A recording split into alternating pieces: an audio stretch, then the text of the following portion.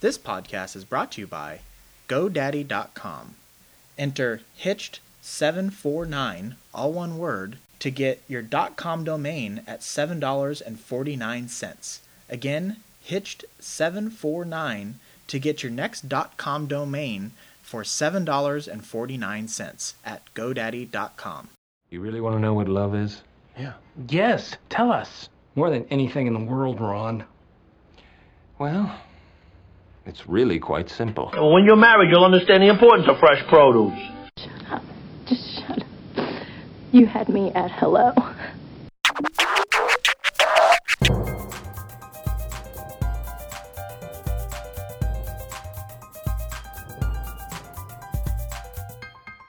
Hey everybody, welcome back. This is Steve Cooper, Editor-in-Chief of HitchedMag.com, and I'm joined once again with our nationally recognized etiquette expert, Diane Gottsman. Hi, Diane. Hi, Steve. Good morning. Good morning. Today we're going to talk. This is actually a podcast that's a follow-up to a previous podcast we did, which was how to deliver an apology. And today we are going to talk about how to accept an apology, because we can be really good at one and not necessarily be really great at the other. In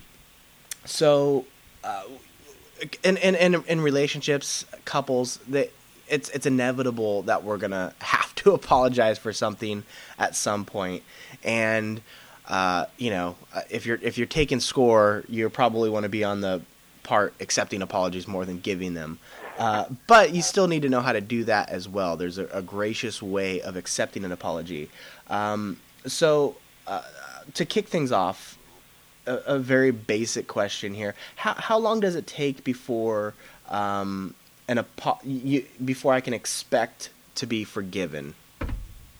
That's a good question. And, can you just, Steve, in your mind, just think back to your own set of circumstances and envision yourself or your spouse with their arms crossed? I can feel it. When someone is apologizing to me and I've been offended, I feel my body closing in, and I have really negative body language, and that's very hard for the person who is apologizing. Although I'm sure they need to apologize, but we as we're accepting this apology, have to realize that it's a huge act to say I'm sorry. Mm-hmm. But in answer to your question, sometimes we can't forgive them in a blink of an eye. It's not going to happen depending on the offense. It's not going to happen overnight. So you don't necessarily have to accept the apology, saying, yes, you are forgiven and it's over, especially if it's something major. But do acknowledge that they are attempting to make things right. I think that's really important. Rather than shutting them out with your body language and crossing your arms and looking away, say, I appreciate your efforts. I'm not ready. I'm not ready to go there yet. I need some time to process this. But acknowledge that they have actually planted the seed of apology, of remorse. So even if you're not ready to accept the apology, you don't dismiss the effort completely. You at least acknowledge it, even if you're not ready to, absorb it and embrace it. That's right. Because think about it. If somebody apologizes and you keep rebuking that apology, you keep turning away, they're going to get frustrated, and they're going to at some point in time they may give up as well. So at least acknowledge their efforts. Okay. And because sometimes it takes time to see if they really mean they're sorry. I'm sorry without effort and without backup, is futile. It's useless. Yeah, exactly. Okay. And how can you tell if your husband or wife really is sorry? Well, there's a lot of different ways, and there's proof in the pudding. So if they say I'm sorry, that's one thing. But if they don't then follow up with what they're going to do, to rectify the situation. So you're going to watch their body language, first of all. If they say, I'm sorry, well, they've sighed, they've rolled their eyes, they've crossed their arms, that's really not an I'm sorry. That's just that I'm frustrated and I want to move on. Okay. So the apology has to come with some steps. They have to name what they're sorry for. They need to talk about what they're going to do to make the situation better. And you need to listen for those things, and you need to watch. And again, you're going to see the proof is in the pudding. You're going to look down the line and say, okay, has this just happened once, or is this a habitual offense? Mm-hmm. Okay. And what can I say if they might have done something pretty offensive. So what do you say if you just can't forgive him or her? Well, let's just plan out a scenario. Okay. Let's just say that they were at a dinner party the night before, and all of a sudden the spouse is making fun of his or her spouse. Okay. Not intentionally trying to be offensive, but it just came out that way, and it embarrassed her. Okay, Sure. It embarrassed her. She should say, what you did was very hurtful. I am still not over it. I'm still smarting from it, and I need to get through this. You called me blah blah blah, or you said blah blah blah, and people laughed, and it made me feel bad. And so it's going to take a little while. I appreciate your effort, but I need some time. Mm-hmm. Now, that time should not take 3 weeks. You can ruminate and be angry. You have a choice to get over it, to work on things and get over it, or to sit in it. And that's the choice. It's not a healthy choice to ruminate. It's a better choice to work through it, learn the lesson, and move on. Okay. And what tips do you have for allowing the person to apologize and to allow them to state their feelings? Well, I think the big thing is to let them talk. Okay. Whoever is apologizing, give them the chance to state their case, and to not necessarily state their case, in other words, giving that person an excuse for why they did it, but allow them to make an apology without interrupting, without throwing in your 2 cents, and just give them time. In other words, just be silent for a while. Okay. And let them go through the motions of the apology. Okay. It's healing for both of you. Yes, and I think a lot of people forget the fact that when you're doing a communication like this, it really is a two-way street, and as much as the person needs to get that apology out of their system, you need to be able to accept that apology. So. That's right, because bitterness, if you don't let go, and some of the things that we will not let go of are just in the big picture, they're just minor. And I just read something someplace, and I can't give proper attribute to the author because I cannot remember. But it was probably on Hitched. That's right. And it said if you continue to eat the rat poison, the rat is not going to die. And I love that, because it's not that we're calling anybody a rat, and we certainly don't want to take rat poison. But if we continue to ruminate and we're angry and we just fester ill will, it still doesn't do anything for the relationship. So, it's very important to, when you're apologizing, to really listen and to watch their body language and to listen for their words. Now, if their words include "but," I'm sorry, but that's not an apology. You can stay mad a little longer, because that is not an apology. Now, and talking of staying mad, what if I really don't have any intentions of accepting the apology? What if I'm just like, you know what, you really messed up, and we've talked about this before. There's no way I'm accepting your apology. Right. Then you're going to say, we've come to an impasse. You don't see my, you don't see my point, and I don't see your point, and we have to come to a resolution that we have to agree to disagree on this and move on. Because really, there are some times when the person does not feel like there was anything to apologize for. It was misconstrued. Sometimes just emotions get in the way, and there comes a point where you have to drop it.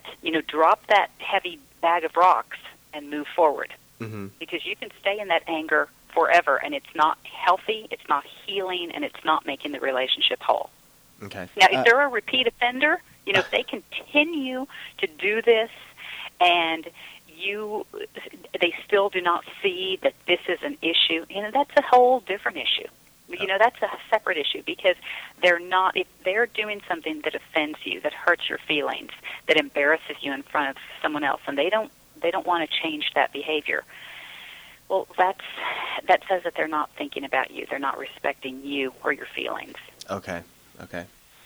And what are some final tips for accepting the apology?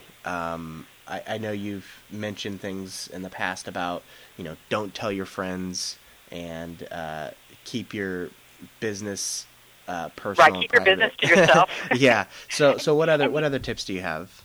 Well, and when I say that, Steve, I want to preface it by saying, sometimes we need to talk to somebody. So but you have to choose your friends that you tell wisely. Yes. Don't just drop all of your dirty laundry all over the neighborhood, in other words. And because guess what? You're going to make up, especially when you tell your parents, you're going to make up, and now your mom or your dad is holding a grudge against the spouse. That seems to happen.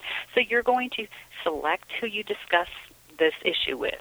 And once you have resolved it, you have to quit rehearsing it in your mind over and over. You can't ruminate in it and sit in it and still continue to be angry about it. Once it's taken care of, once the apology is there and you have made some resolutions and a commitment to move forward in a different direction, then you have to let it go. You have to let it go and quit bringing it up every time you get into an argument. Okay. And you bring it up to who you tell. Does there need to be a follow-up conversation with those people as well, letting them know, like, you know what?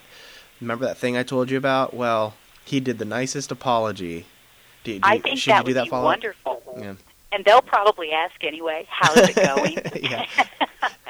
And you can just say, thank you so much for your advice, and I really appreciate you lending an ear, and we've worked it out.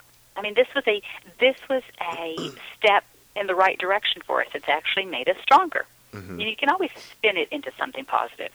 Mm-hmm. And I'm not talking about sugarcoating it. I'm talking about when it's really authentic. Yeah. Okay. And really, we just to kind of wrap things up here. When you do accept an apology, like, you really sincerely have to accept it, and you can't hold on to that grudge down the road, right?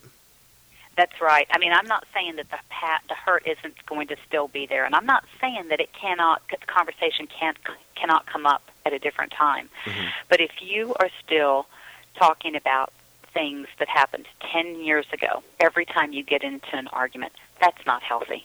Mm-hmm. That's holding on to. That's a grudge, and a grudge doesn't do anything for your relationship or for yourself. Okay. And the last thing here is, we're really talking about kind of the day-to-day arguments, and there's obviously different things that you would apologize for. And so, right. In the very beginning of this episode, you were talking about the proper amount of time that needs to pass before you're ready to accept an apology and that sort of thing. So I want to just put it out there that there is no cookie-cutter perfect scenario as to how long it should take and when you should start feeling better and when you should accept the apology, because it really is going to be dependent on what the offense was in the first place. Oh, absolutely, because there is a big difference in healing between someone breaking your favorite plate and someone having an affair. Yeah. So I'm glad that you made that clear, because there is a whole different type of healing process, and certainly there is nothing wrong with, if you can't get over something, there's nothing wrong with seeking professional help. I always say that, because sometimes we need that third subjective party to help us work through and walk through a situation, especially if it's a serious situation. Yeah, I'm so glad you bring that up too, because I think so often people just assume we should know how to do these things, but I don't think they realize that they would never have that same expectation in the rest of their life. So if you're a runner and you want to be a better runner, you would get a running coach. You would get some training. You would study up on it. But when it comes to communication, we just assume that we should know how to properly communicate, and it just doesn't work that way. I mean, we all need help in the various things that we do, and there are people, like you said, the professionals who this is what they do, this is what they've studied, and they can really bring out something extra that you didn't know you were capable of doing communication-wise. That's right. So, and you will end up stronger on the other side. that's Hopefully. right. That's right. Not hopefully. I know they will. They'll be great. Right. In a positive, that's right, with a positive slant. If you both are interested in working on it, then definitely. You know, when you're interested in doing something, we work hard at what we want. You know, and if we want to be a great runner, we work hard at being a great runner. If we want a great marriage, we work hard at having a great marriage, or at least, you know, we that's our goal. Yeah, that's right. And, you know, this is, I don't know if I've ever mentioned this to you before, but this was when I was thinking of creating Hitched, one of the first things that popped into my head, one of the light bulbs that went off was, you know, there are so many various aspects in our lives that when we want to be good at it, we take all these extra steps. So I love cooking, and I literally subscribe to probably 8 food magazines, not to mention the websites and the cookbooks that I have laying around. And I just want to read every tip possible.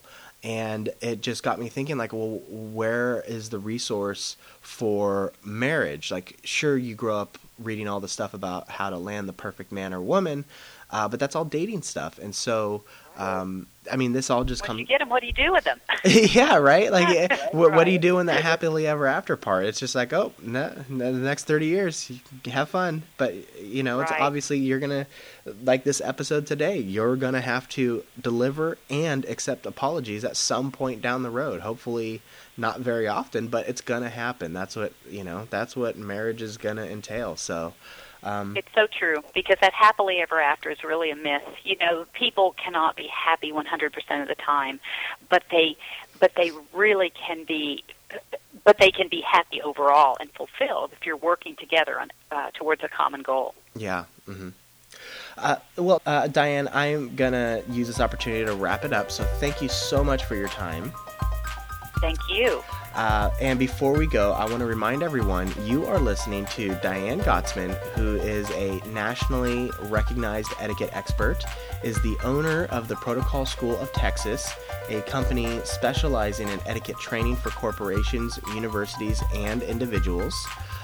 You can get more at her website, protocolschooloftexas.com. You can follow Diane on Twitter, at Diane Gottsman. I am on Twitter, at Hitched Media. And, of course, if you forget any of this stuff, you can find it all on the Hitched website at hitchedmag.com. Diane's also on Facebook. Is it facebook.com/Protocol School of Texas? It is. I encourage him to go to the fan page, because that's where all the information is. Okay. Protocol School of Texas, yes. And I should mention, too, that the Hitched Facebook page connects to Diane. So if you forget any of this, facebook.com/Hitched, you'll be able to access all of Diane's information there. And lastly, before we go, I just want to announce that we have finally, well, not finally, but we have launched our 2011 anniversary gift guide. So being the summer when a lot of weddings take place, a couple years down the road, you're celebrating anniversaries. So if you haven't checked it out, please do so.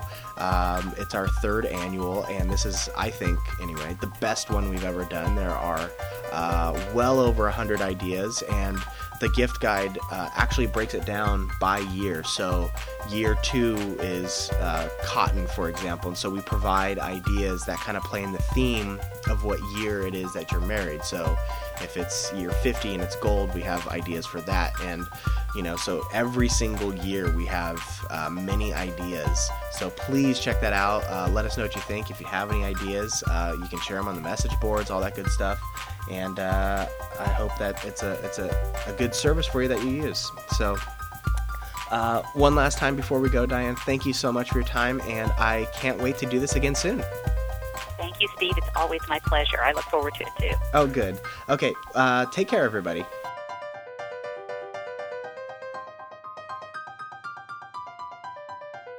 I just want to say one thing to my wife who's home.